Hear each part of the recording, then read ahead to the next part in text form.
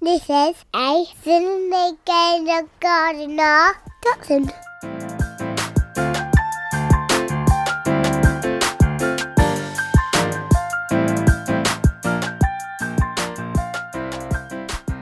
Podcast, what's going on? 3 minutes just for you guys. Look, this is the newsy bit where I talk about what's going on social media, in content world. And today, look, I just want to talk about something really important, which I've not talked about enough, and which people are not talking about. Well, it is being talked about. Titchmarsh is up there. Don, good old Don. I mentioned this on the live the other day. It's all about garden centres, basically. Garden centres, about what's happening to them. They should be open right now. Look, I am all about self-isolating. I'm all about saving the NHS. Stay home, save the NHS. But look, one rule for one and another rule for another is not fair.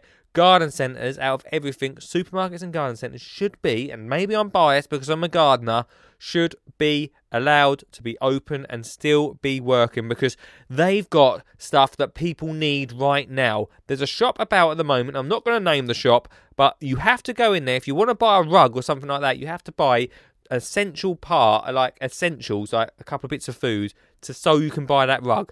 Finding a loophole. What is that all about? And we can't even have our garden centres open. Don said they should give away all of their plants. Oh, yeah. Please, if you're listening to this podcast, don't go asking the garden centres for free plants. If we all did that, sure, I'd love some free plants. Yeah, I'd have some free plants. Cheers, mate. But that's not going to help our garden centres. We're going to lose a lot of garden centres, a lot of family-run garden centres this way if this continues.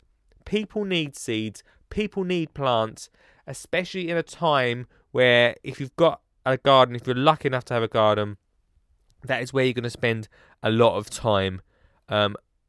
We need to get these garden centres back open. We need to support them as much as we can. Titchmarsh has come out, obviously supporting it. But what Don said about the garden centres giving away plants, I cannot agree with that. I cannot agree with that at all. I'd love to know what you think. But please, if we can get these garden centres back open, then I'd be very, very thankful indeed.